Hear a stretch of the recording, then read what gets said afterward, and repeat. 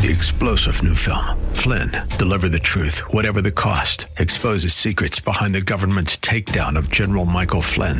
Flynn knew what the intel world had been up to. He ordered the first audit of the use of contractors. This set off alarm bells. He told the truth. He was the most dangerous person for Donald Trump to hire. They had to get rid of Flynn. Flynn, deliver the truth, whatever the cost. Available now. Watch it today. Go to salemnow.com. salemnow.com.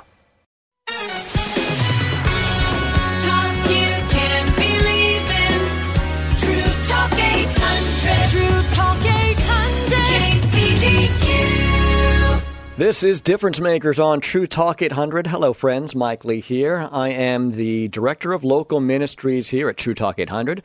93.9 KPDQ, 104.1 The Fish, 93.1 El Rey, and brand new Talk 1640. And if you are a pastor or no one, make sure that you check out our websites, truetalk800.com and kpdq.com for your connection to a wonderful online resource for pastors. It's called the Pastor's Page, and it'll tell you about all these different wonderful events coming up, too.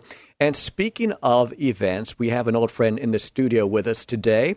His name is Eldridge Broussard, not only the author of The Challenge to Change, he's also the gentleman who was the keynote speaker at the Clark County Prayer Breakfast of 2015, and he's also going to be a keynote speaker again, this time at Portland's Good Friday Breakfast coming to the Oregon Convention Center on March 25th. You won't want to miss that. So how are you today? I am doing pretty good.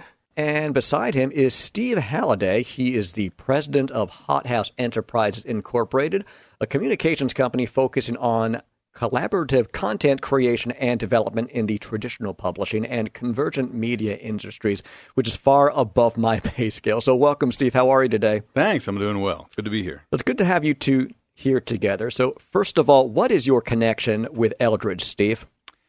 Well, several years ago, probably 5 or 6 now, a mutual friend said, you need to get to know this guy named Eldridge. And so we set up a time on email. I met him downtown and had our first conversation, which was very interesting, wasn't it? It was very, very interesting. And we just developed a friendship. Actually, a lot of people meet us and they say, wow, you guys are great, business associates. And it goes way deeper than that. Me and Steve have grown to be very close, and he's definitely a part of my inner circle. I helped him move into his house, which was fun.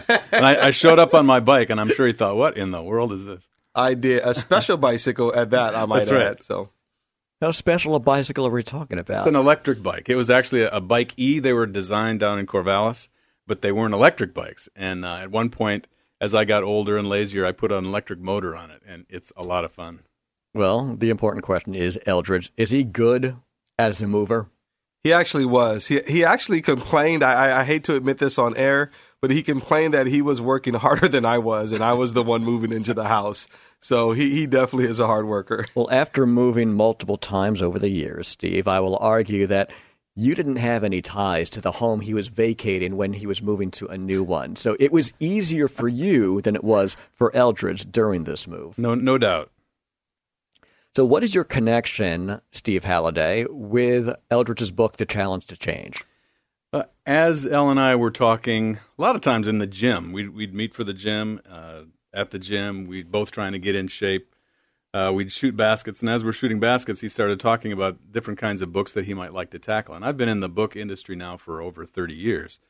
And so he would tell me some of his ideas. Some of them were great. Some of them I thought, what in the world is this guy talking about? And this was one of them. He thought his first book should be a quote book. And I thought, you don't want your first book to be a quote book. So over a long period of time, well, a couple of weeks anyway, we started talking about it. And then it came into shape for me, came into focus what he really meant. And as we started working on that, it became The Challenge to Change. I think I was the one that came up with the title for it from some of the stuff that he had already said. And it's worked out really, really well for him. So that's my connection to that book. Got it. Well, I cannot recommend the book enough. The Challenge to Change is a book of questions, and they're very smartly laid out on a weekly basis. I'm actually going through week 11 with my kids right now, okay. Elle, and some of the transparency I've gotten out of them has been absolutely shocking. For instance, one of my daughters, when the question came up about why might you not attempt to try something along those lines, she said, because I want things to come easy to me. And if I'm not going to succeed, I don't want to try. And I just thought that was incredibly transparent out of a young daughter of mine to be able to be not only ask this question to herself, but share it with the rest of her family unashamedly. So that's just one of the types of questions that you'll be forced to ask yourself when you go through the challenge to change. Certainly worth a look, in my opinion. Eldridge, what's the best way to get a copy of your book? Shamelessly promote yourself, bro. Or shall I just say elspeaks.com is your website? Elspeaks.com? Yes, elspeaks.com or eldridgebroussard.com. And they can send me an email. It's not I get a question a lot about Amazon. We're working to get it on Amazon. But if they contact me through eldridgebroussard.com or elspeaks.com, we'll be able to get them a copy of the book. And don't feel a need to write this down, friends. I've put the link up on our website at truetalk800.com on the Difference Makers page, and I'll just leave it there to make your life easier, because how many people can spell Broussard correctly the first time around? You act like it's a common name, my goodness. So tell us more about this breakfast coming up. Eldridge, you've spoken at a bunch of places by now, not only here in the Portland area, but across the country. More recently, one of the larger ones was the Clark County Prayer Breakfast. How did you enjoy that? I was so proud of you being able to go to the event and not only hang out with different churches and organizations and civic leaders and nonprofits, really trying to just support the local leadership. But how was that for you speaking at the Clark County Prayer Breakfast? It was amazing. A true honor and privilege for me to be there and to encourage our civic leaders and to pray for our civic leaders. There's a lot going on in our country today. There's a lot going on with turmoil and division and all of these different things. So to be asked to speak at such a prestigious event that was all about prayer and foundationally supporting those in law enforcement and politics and our leaders was a huge honor for me. Well, that's for sure. You're a very inspirational person. If there was anything I was impressed by that day, well, you and I go back several years, so it's easier for me. But there was a solid line of people coming to your table to pick up a copy of your book, The Challenge to Change. And it was just wonderful how uniquely inspired they were after your speech. It's like they opened up to you and they hadn't seen you simply for the first time, but you touched a chord in people's hearts. Is that still a rush when you speak at these different places? And can you share with our listeners what types of areas you like to speak in? Yes, it definitely is one of the biggest parts of what I get to do. And I won't necessarily say it's a rush. What it is confirmation that I'm on the path that I'm supposed to be on. It's confirmation to me that I'm fulfilling my purpose. I'm here, and not a purpose of speaking, but a purpose of reaching and letting people know that they can own where they are in life. They can own, who they want to be, and they can overcome things. And one of the biggest things after speaking, selling the books is a huge thing, right? It supports the ministry. But hearing these stories of people, some that haven't had it as bad as me, but some who've had it a lot worse, and seeing that I fall in the middle somewhere. And so that by me being an example and telling people that you can have courage, that you can get out and speak, and that you can own those bad decisions, and it doesn't have to end the way it started. It's amazing to see the response and to hear these stories of where people are. And so it encourages me to keep going. And one of the things that I always say is that most of my life, and I'm kind of embarrassed to say that I prayed to be inconspicuous. I prayed that I was invisible, that people didn't recognize my name because of my father, because of Oprah, because of all the things that they see. Growing up, that truly was a prayer for me. But now today in what I do, I get to meet people who say, I've been praying for you since 9 years old. I've been praying since I saw your story on Oprah. I've been praying since I picked up the New York Times. I've been praying when I saw your thing in the Oregonian. And I realized that the support that I've had most of my life that I wasn't even aware of has really helped and propelled me, to this point. So my story, fortunately or unfortunately, is a part of so many other stories. They can remember where they were when this story broke. And I didn't realize how much my life has impacted others. And I get to hear that when I travel to New York, when I travel to LA. I mean, all over the country, I get to hear how my life has impacted, but also hear how they have been a part of me getting to this point through prayer. So as a recent visitor to the Georgene Rice Show, there are many listeners who already have a pretty good idea of your history, but I'd like to get into that in some depth later on in the program. But getting back to the book, The Challenge to Change, Steve, were you proud of the product at the end? Are there certain things that have inspired you personally about the book, The Challenge to Change, from Eldredge Broussard, in addition to your contributions, not only as an editorial and creative guru to an extent, but also just as a friend? If you had to describe the book to a complete stranger who'd never heard about The Challenge to Change, how would you describe The Challenge to Change, Steve Halliday? It really comes from the title itself, The Challenge to Change. There is a challenge for us all to change, to become the kind of people that we want to be, to become the kind of people that we believe God is calling us to be. And the collection of quotes, along with the very specific questions that Eldredge has put together with them, one a day, really help people to get to the point where they start to understand, start to see, sometimes just glimpse, maybe just taste, maybe they just smell, that this is what I think maybe I'm called to be. I'm called to do. And it's amazing how powerful just questions themselves can be when it's paired with some kind of insight that is especially well put. You know, you see it all the time. I don't want to make this into a Bible study, but you see it all the time when you look at the way Jesus teaches. Very often, he's asking questions and he leaves them hanging in the air. You know, in our evangelical churches, very seldom do we do that. We want to tie everything up in a nice little bow. He's often asking questions because those are the things that frequently get to the heart of people. And I think that's what the Challenge to Change does. It's why so many people have reported such a great insight coming to them from working through those things. That's what I'd say. So for me personally, Eldredge and I got to catch up a little bit back after his interview on the Georgene Rice Show. And it's like God put the same message into our head from very different perspectives. And Eldredge, correct me if I'm wrong, but the quote that you had given me really struck me. And that was, of late, I've been thinking about what is speaking the truth in love. And I think that many of us in the church are guilty of lying. All right. And there's a difference between speaking positive words and lying about something so that you can be an encourager and get a pat on the back. And my illustration was, how many people do you see going on X Factor, The Voice, America's Got Talent, American Idol, who have no business being in a singing competition? They're absolute train wrecks on the mic, which doesn't make them bad people.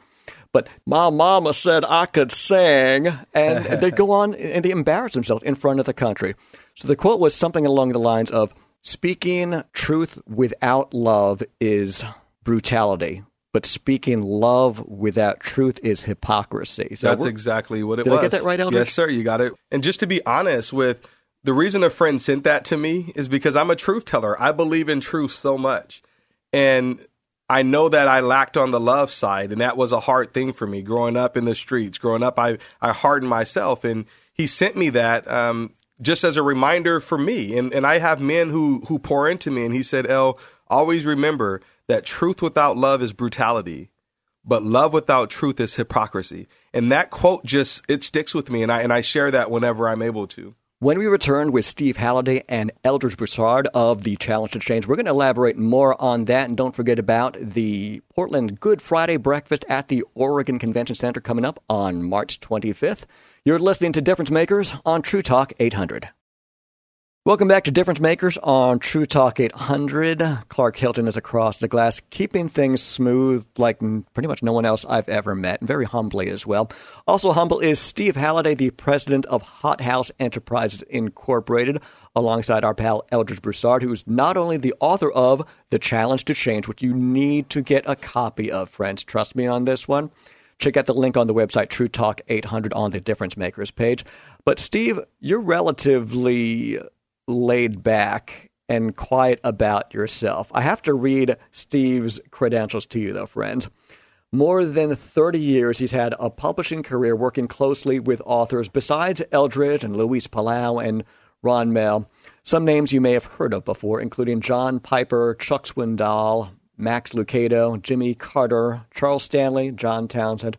Anyone obscure among this list that someone wouldn't expect? You know, any pro wrestlers or Look, these are some really impressive names that you've worked alongside, Steve.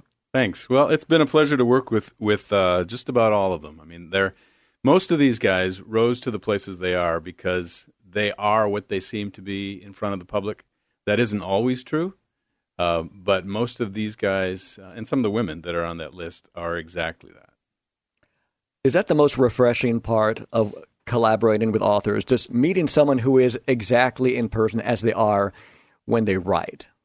Yeah, I mean, that is one of the real things that is a lot of fun about this career. Max Lucado is probably the one that comes to mind most because he really is. Every instance where I've seen him, in every environment I've seen him, he is there what he always is. He doesn't change when he's in front of thousands of people and when he's with two people in a small room someplace getting ready for a radio interview. It doesn't change. That makes life easier to live in one sense, that you don't have to remember how you're supposed to appear to this group or that group. But it also is refreshing because I also have worked with some folks, and they wouldn't be on this list, that are not like that. And you do one book with them, and that's kind of enough. You know, you don't go around telling who they are, but that's enough. God bless them, but they need to work with somebody else now. Interesting. So tell us about your career in publishing and about your collaboration with Eldredge, not only as a friend, but now that he has written The Challenge to Change. How's that been for you? El was great to work with. He was one of those authors that you delight to work with, and I'm not saying that just because he's my friend and he's sitting next to me, but he interacts with what you're saying. Some people, when you work with them, especially if you've had a lot of years of experience, they tend to think that I need to do whatever you tell me to do, and the best collaboration is never like that. I want them to hear what my opinion is. I want them to hear what my perspective might be. But it's their book. It's not my book. And I'm here to help them create the best book possible. I don't want it to be my book. If I wanted it to be my book, I'd write my own book. You're not a ghostwriter type by any means. I'm not. You want to help them write. No, a ghostwriter, I mean, by strict definition, is, say a publisher comes to you and says, we want a book by Dr. X. He's not going to do any work on it. You're not going to have any access to him. You're going to write the whole thing. We're going to put his name on it. Your name isn't going to appear anywhere in there. That's why you're a ghost. You're invisible. We're going to pay you some outrageous sum of money, but da-da-da-da. I have been approached to do that a couple times. I always turn them down because it feels like lying to me. I mean, one of the stories, too, that I always keep in mind, I don't even remember who the people were involved, but years ago, this did happen. Some publisher did exactly that. Somebody writes a book for this guy. He goes on a radio program much like this one. The interviewer had read the book, which, as you know, frequently isn't the case on some stations, started asking him questions about this, and the author gave precisely the opposite answer as was in the book. Wow. And it turned out that he had not even read his own, quote-unquote, book. That's lying to me. And I'm sure he didn't turn down the paycheck for it, though. No. Very interesting. So tell us about some of your own books, Steve Halliday. It says that you are a gold medallion winner for How Majestic Is Thy Name. First of all, educate me. What is the gold medallion? And tell us a little bit about your book, How Majestic Is Thy Name, author Steve Halliday. The ECPA is the Evangelical Christian Publishers Association. Every year they give out awards to some of the best books that are created in certain categories. How Majestic Is Thy Name came out in the gift category. It was a collaboration with me and my good friend Pat Edmonds of Left Coast Design, and Steve Terrell, a lot of his photographs. It's a beautiful, beautiful book. Great photography all the way throughout. But what we wanted to do was to show people from a macro viewpoint to a micro viewpoint how amazing this universe and world is, and yet, when you compare it to God himself, it's minuscule. So the whole purpose of that book was to fill people with a kind of wonder and awe at the creation, but then to get the very real sense that as amazing as that is, it pales to nothing in comparison to God himself. So that was How Majestic Is Thy Name. That is still being sold. I think that's probably about 10 years old now. One of my favorite books was a collaboration I did with one of my professors at Bethel that was called How Great Thou Art, 365 Reasons Why God is Awesome. That was a fun book to do. So was it fun collaborating with someone you studied under?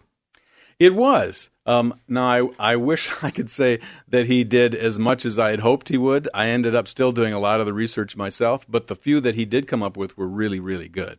And the finished product to me was I still read that thing today, and it still also is still being sold today, and it's just a lot of fun to read it and to hear comments from people who have enjoyed it and have benefited by it.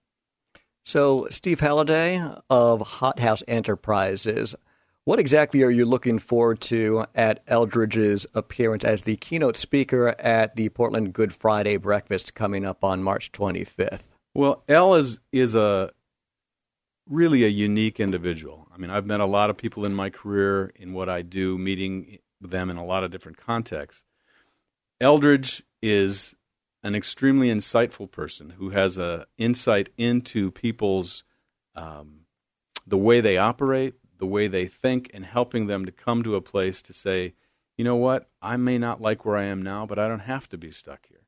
So regardless of what he speaks about, one of the reasons why so many people flock to him afterwards is because he touches that part deep within them that they want to see change.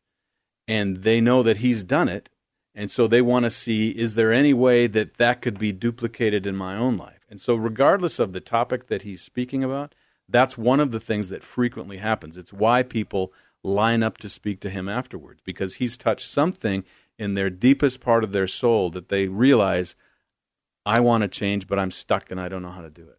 So even though we all have different stories and histories, they take Eldredge Broussard's story to heart, to the point where if this man coming from that story can change his history and his future so drastically, can't anyone by the grace of God? Yeah, exactly.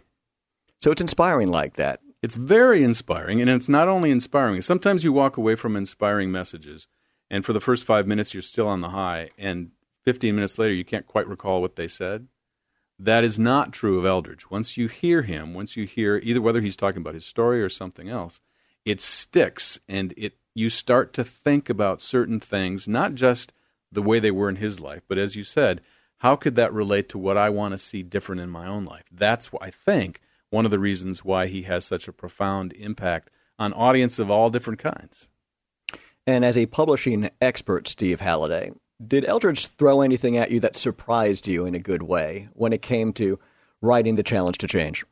Yeah, I mean, one of the things that was such a delight to me, because it doesn't happen that often, is that we would talk through what either some of the changes needed to be in the book or some suggestions, and he would never simply accept them or reject them. We would talk through them, and very often we came to a third thing that neither one of us had thought before.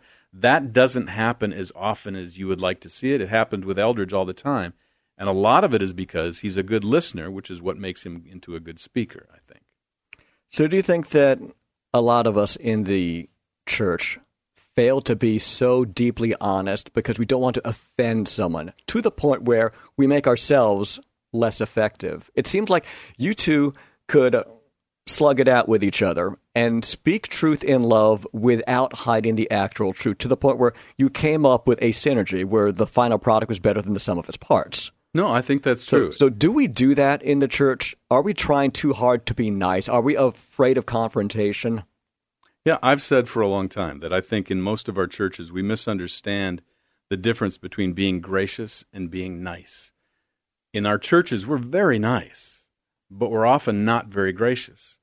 And the way I like to try to have people understand it is, well, in the Gospels, it says that Jesus was full of grace and truth. Doesn't mean that sometimes he was full of truth and sometimes he was full of grace. He was always full of both. So was he full of grace when he turns to his best friend, Simon Peter, and says, "Get behind me, Satan"? It's not being nice, but it is being gracious, because his primary concern was to move Peter to the place where he needed to be, and that's what it took at that moment. I totally agree, and to be honest, when you say we're able to duke it out, I think me and Steve's first argument came on our private retreat when we went out of town for 3 days just to throw ideas on the board and to look at some things, and we went at it. It was the very first time. And a lot of people, relationships end there. I think our relationship got better there because conflict is not a bad thing. As Christians, a lot of times, once we accept Christ, people consider conflict after that a bad thing. Conflict isn't bad. how you deal with the conflict can be bad, and what the conflict leads you to feel or do afterwards can be bad. But conflict in itself isn't a bad thing. And I would say, too, that some people would look at our friendship and say, how in the world does that thing work? I mean, Steve, you're in your late 50s. Eldridge is in his late 30s. Steve, you have a PhD. He has a GED. You're white. He's black. Steve, you're a nice guy. And L, I mean, you know. But don't forget that I'm the good-looking guy, right? That's absolutely true. No, we often get asked, once again, most people think we have this professional relationship.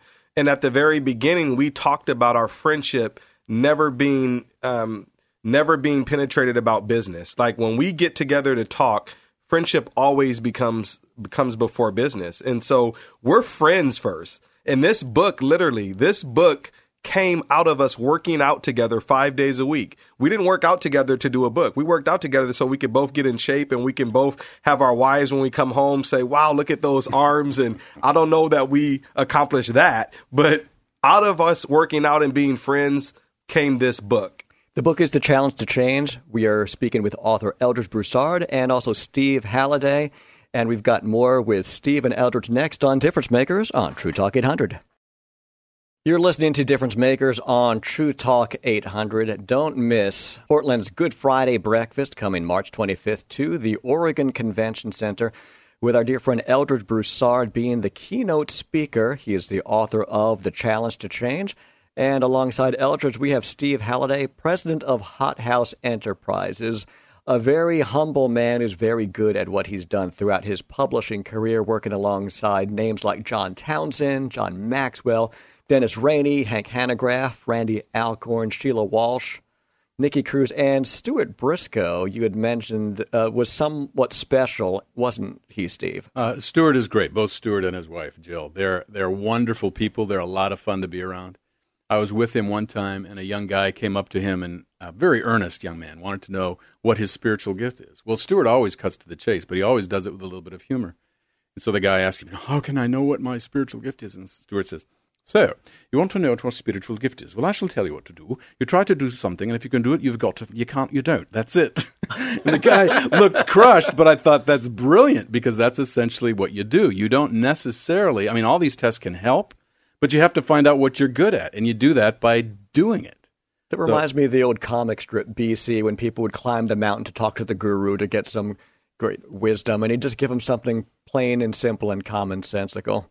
So my old pastor back in New York at Smithtown Gospel Tabernacle, his name was Gary Zarlingo, and his answer to that question, which is really fairly common, about who am I, what do I do with the rest of my life, and what do I find my gift in? His answer to that was, do what you know, then you'll know what to do.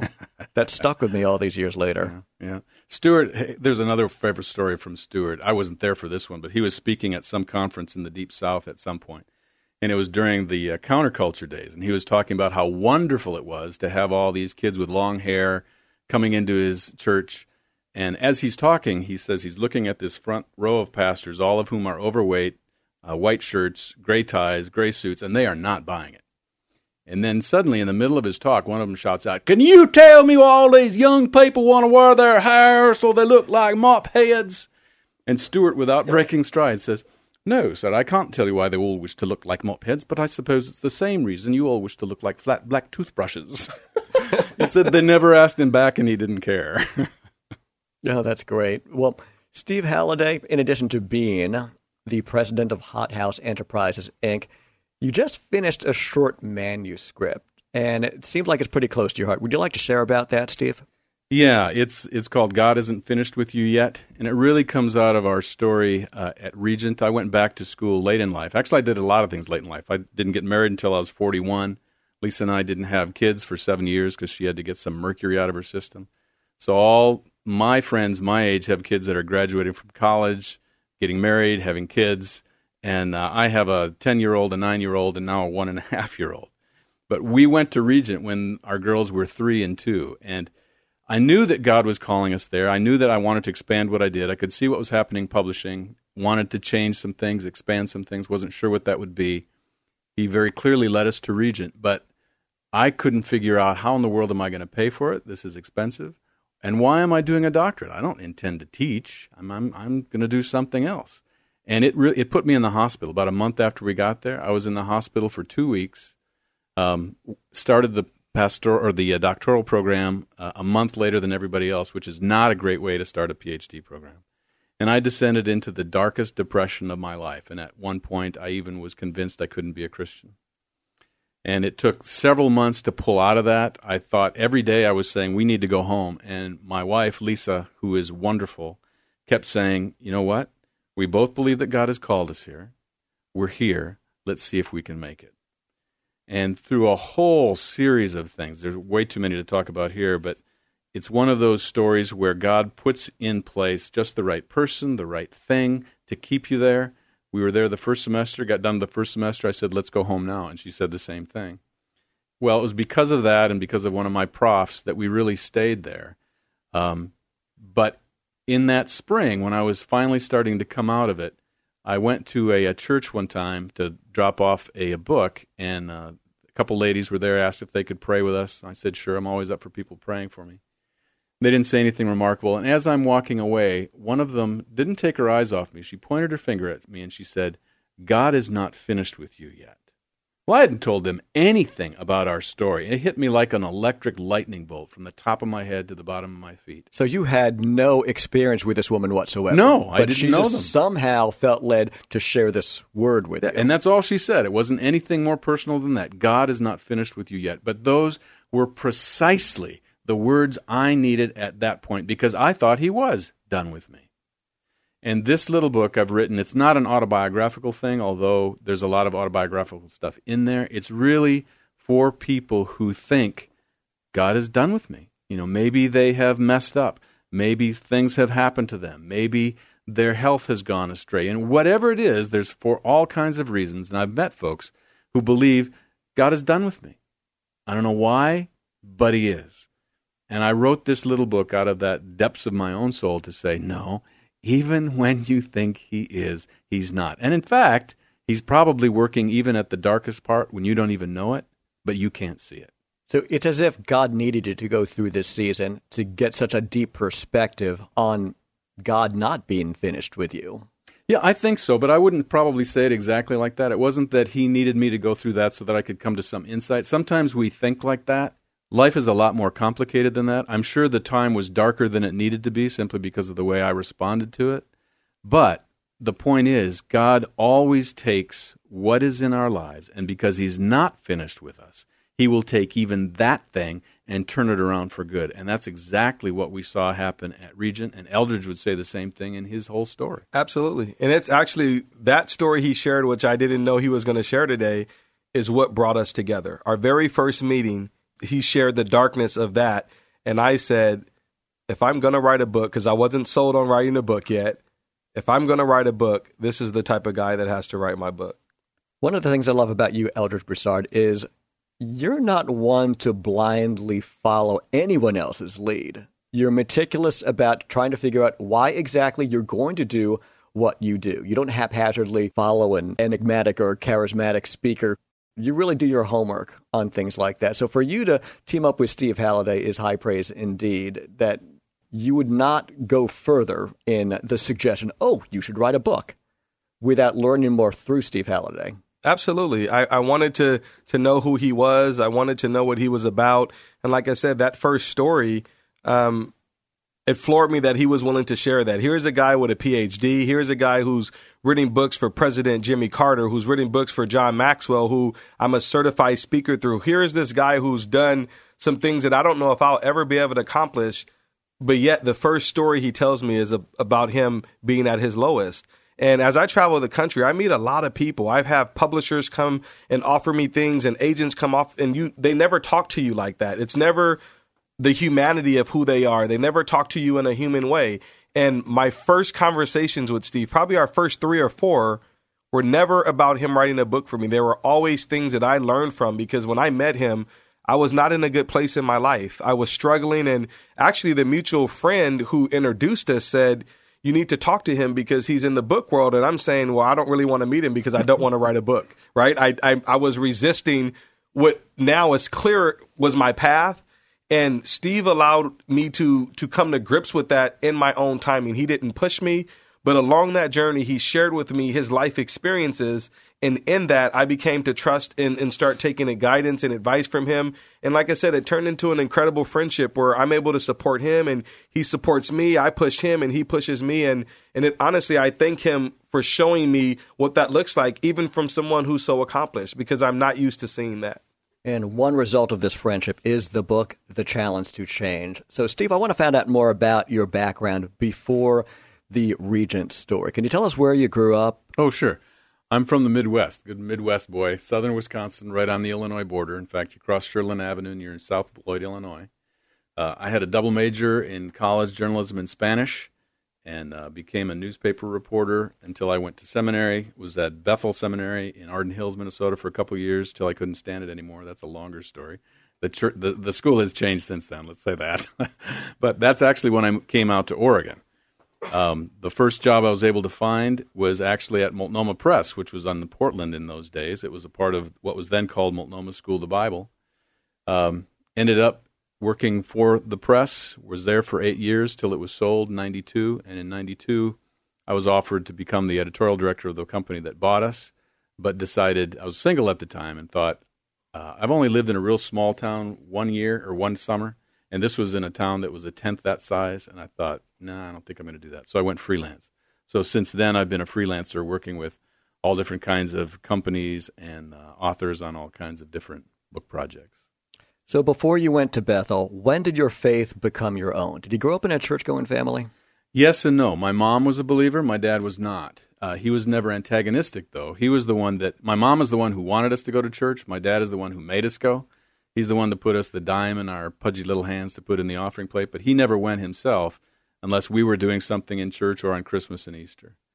But I became a Christian when I was about 4. I remember hearing the story in Sunday school, and I came home, and that's where I prayed a prayer to ask Jesus into my heart. And so I never went through a real rebellious stage like a couple of my siblings did. I was involved with InterVarsity. I was the chapter president when I was there at the University of Wisconsin-Eau Claire. But that doesn't mean your life is free and easy and without any difficulty, as you've already heard.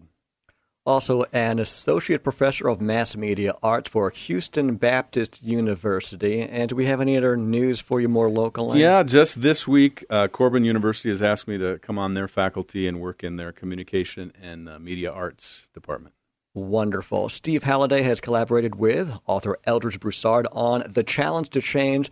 You won't want to miss Eldridge's keynote speech at Portland's Good Friday Breakfast coming to the Oregon Convention Center on March 25th. And we're going to get into the history of Eldridge Broussard next on Difference Makers on True Talk 800.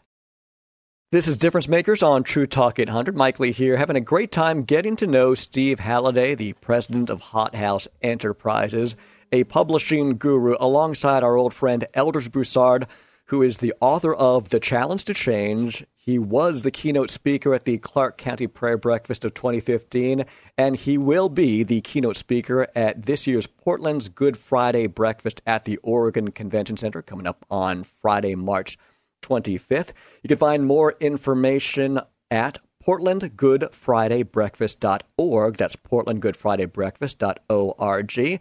And about Eldridge, you can either go to eldridgebroussard.com, and if you need an easier spelled website, try elspeaks.com. That's elspeaks.com. So, Eldridge, for those of us who are less familiar with you and your story, where would you like to begin? Well, my story begins before I was born, because I was born and I have the namesake of my father, Eldridge John Broussard Jr., and I'm the third. And so my dad was a popular basketball player, went to U of O, was drafted by the Blazers in 1974. And so there's a lot of positives with the shadow that I followed, whether it's sports side or whether it's what's became to be a negative, I believe, for so long with my sister being murdered and us having to go to foster care when I was 9, and then me dropping out of school in the 10th grade and eventually me going to prison at 18, which for those who want to hear about it, I will be sharing this story at the Good Friday breakfast. But there's been so much turmoil and so much grief that I've had to overcome. So my background has been of one of me growing up in the shadow of a man that so many loved and then a man that so many despise. And how do I follow in that? And when I meet people, I would take on what they felt about him. And so a lot of people call me Mr. Own Who You Are because it's the name of a lot of my workshops or some of my speaking and owning who you are. And they say, well, where did that come from? And that came from me trying to own who I am in the shadow of all of this. And not that one was good and one was bad, but in both. Who am I? I'm not my father. And it took so long for me to understand my identity, but also the role that my father played. I spent most of my life trying to get away from it and run from him, when I needed to embrace that and I needed to learn from that. And so today I sit here loving my father, proud of the legacy he left, and also knowing that I need to undo and not follow in some of the decisions he made. And so it took a long time for me to own that and to say, wow, I'm like him in so many ways. And that's not a bad thing like I was thinking, but I also don't want to make some of the same mistakes he's made. And so owning who you are and my story has come out of me trying to understand a story that I had no choice of being a part of. Elder Broussard, Steve Halliday, I'll toss this out to both of you. Why do you think we do that? Is it human nature to take our upbringing and say, well, I'll make sure I do this differently. I'll show them. And then we rebel the other way. For instance, my parents were wonderful with their finances and they pinched pennies. And they always, in my opinion, as a stupid 20-something, they didn't have fun. So I was going to show them. I was going to swing the opposite direction. And when you're a college dropout at age 19, you have dangerous amounts of credit thrown at you. So I lived it up in the other direction. So is there a way that we could figure out how to keep the good from our experiences and then throw out the bad? What's the expression when you're eating fish? Keep the meat, throw out the bones. Well, I think part of it is, once again, owning who you are, to explain it briefly, is knowing who you are and discovering that. That's what this first book, The Challenge to Change, is about. That's why it's the questions, is finding out who you are and then owning that, the good, the bad, and the ugly. And sometimes that means saying, do I truly believe what my parents taught me? Am I going to embrace the values, the traditions, the cultures that they introduced me to? And when we become 18 or when we graduate at 21 from college, and then when we go on to our lives, sometimes I meet so many people who live out values that they truly don't have. And so I'm living something that I was raised with, where if you really look at my behavior and if you really talk to me, I don't believe it at all. But it's what I was taught and it's all I know.